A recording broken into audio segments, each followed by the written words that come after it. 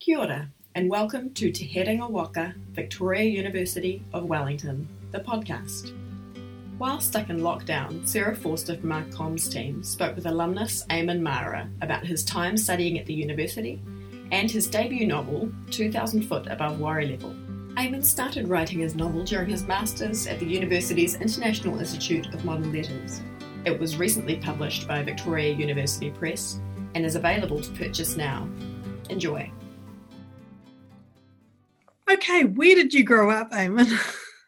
I grew up in Christchurch. I was there for almost all of my life until I turned 22. But I spent a year in exchange in Denmark as well when I was 16. Cool. What made you want to come to Wellington, to Victoria University? And what did you study? So I started my degree at Canterbury University in Christchurch, and I started by studying American studies and philosophy and history and philosophy of science and maths and history. So I did a whole lot of things. I changed majors many times, and I also did my degree almost entirely part-time. 3 years in to my degree, the earthquakes happened, and I also got really into writing around that time, and I kind of learned about the IIML and really wanted to do some of those courses. So that was one of the main reasons I moved to Vic, was to study creative writing there. Yeah. And then I ended up with an English degree with a minor in philosophy and creative writing. Yeah. And then you came back?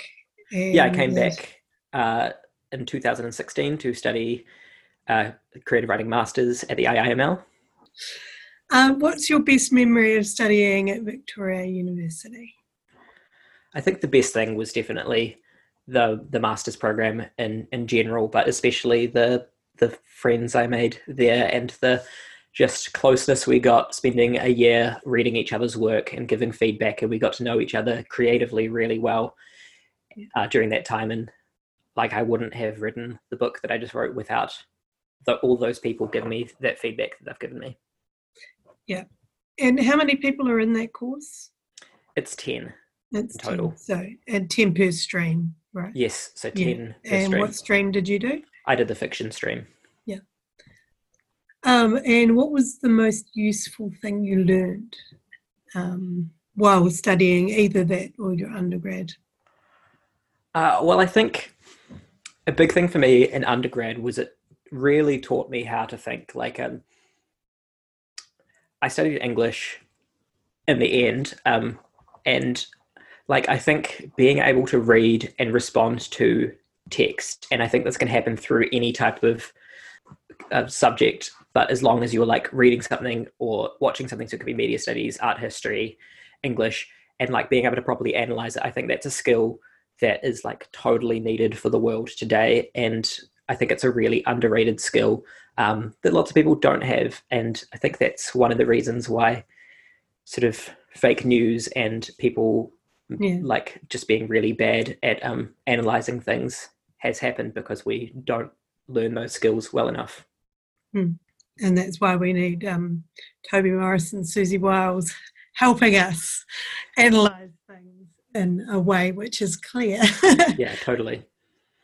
Did you meet anybody while studying at the university, whether in your classes or as a lecturer, who's influenced the direction your life took after?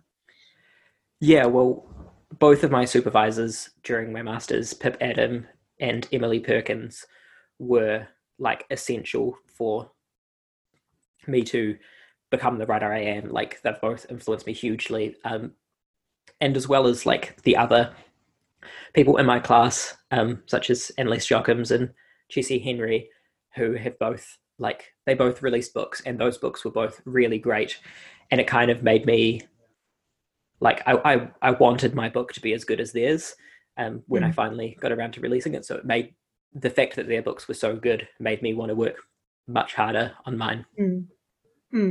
Well, Hera Lindsay Bird took a respectable about 6 years after finishing the IIML to release her poetry book because she wanted it to be the best. Yeah. And I think I did so Hera's book that she released was had none of the same content as what she wrote in the Masters, and that's the same with Freya. who took, I think she took about 6 years as well. My book is the content that I wrote in the masters, but like way better. Yeah, way better. And I think the changes that have been made post finishing the university, like they may not seem big. Like if somebody read my thesis and then read the book, they might, like with the stories that are the same throughout them, which is 9 out of the 12 of them, they might not think that they're substantially different, but I think they're like the differences that are there have just made it so much better. And doing the masters like made me learn those skills to be able to do that. This is an interesting one to ask for somebody who's being a writer. What's the best job you've had since leaving university? Beyond maybe your writing. Well, yeah, so my favourite job I've ever had has been working for a place called Sexual Abuse Prevention Network, teaching about consent in schools. And I think the sort of communication skills that I learned from university were essential to that, and like just being able to understand things in a sort of critical level. So I went around to schools and some workplaces and talked about how to prevent sexual violence, so about consent and healthy relationships and how to spot if a relationship's unhealthy and things like that. And that was the best job I've ever had. Yeah, definitely. And what do you enjoy most about being in your industry, your writing industry that you're in now? I love having people read my book. That's really nice, and getting the feedback from that. So that's been the nicest thing. It's like my book's only been out 6 weeks, but in that time, it's just been like amazing seeing the response to it, and something that I've like spent so long working on that like finally it's out there in the world and people like it. It's really nice. What's the biggest challenge for the industry at the moment, do you think? And it's quite a big one. People don't read enough. People don't buy enough books. It's really hard to survive. There's not enough funding.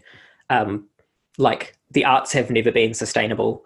And I think people pretending that they should be under a capitalist system are just like kidding themselves. Like Shakespeare had people who gave him money just because and he's one of the most famous, he is like the most famous writer ever. And even in his time, he was hugely popular, but like sales of theatre shows then weren't enough to sustain him by themselves. So like if he can't do it, what do the rest of us have? I will never be able to survive entirely on writing fiction. That's just something that doesn't happen. And I'm not sure if like that's something I want in my life. Like I like doing other work, but there's just like no money anywhere for writing.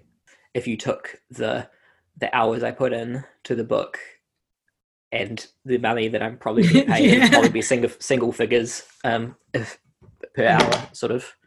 Yeah, totally. So there needs to be more sources of funding. Yeah, I agree. What was the best piece of advice you were given at any time in your time at university? I think just realizing that you need to edit. You need to write and then revise and then revise and then revise. And I think, I'm not sure if I was given that as an advice. I think actually maybe the best piece of advice was, I think it was Pip who said this, where it's like, learn who you trust the feedback on and listen to them.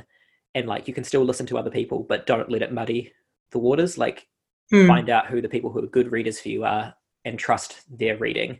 Now, just the ones that I had for you about the book, did your student experience, any of the parts of your student experience inform any of the scenes?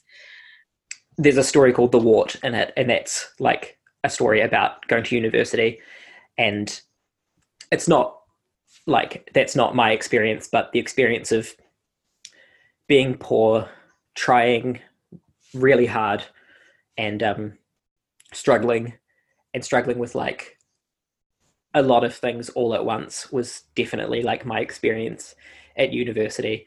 It wasn't like an easy time for me mental health wise, and I kept on trying to go full time and then having a breakdown, then ending up going back to part time again, and I did that for 6 years, and I think that sort of that's not in the book, but that sort of struggle to just survive and study and have a social life and be trying to do the right thing, all like weighed in on itself. And also the first story about like physically not going to university because you were depressed and kind of flunking out is also semi-autobiographical. Yeah. How do you think the character in the book would be feeling about our current situation, the way it's sort of forced the end to needless capitalist spending, and you actually have to just stay put?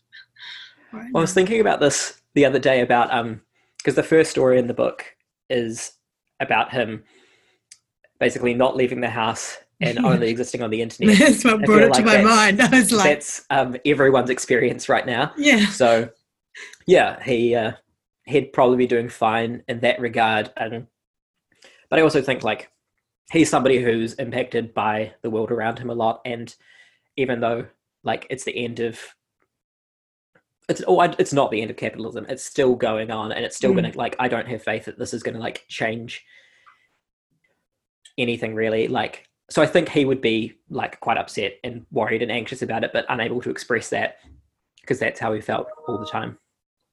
How would you describe your book to somebody who'd never read anything you'd written but had seen your stand-up comedy? Because obviously you've had that career in Wellington particularly of being a comedian. I'd say it's pretty similar in tone. I think if somebody liked my stand-up comedy, they would almost definitely like the book. And if somebody hated my stand-up comedy, they probably would hate the book as well.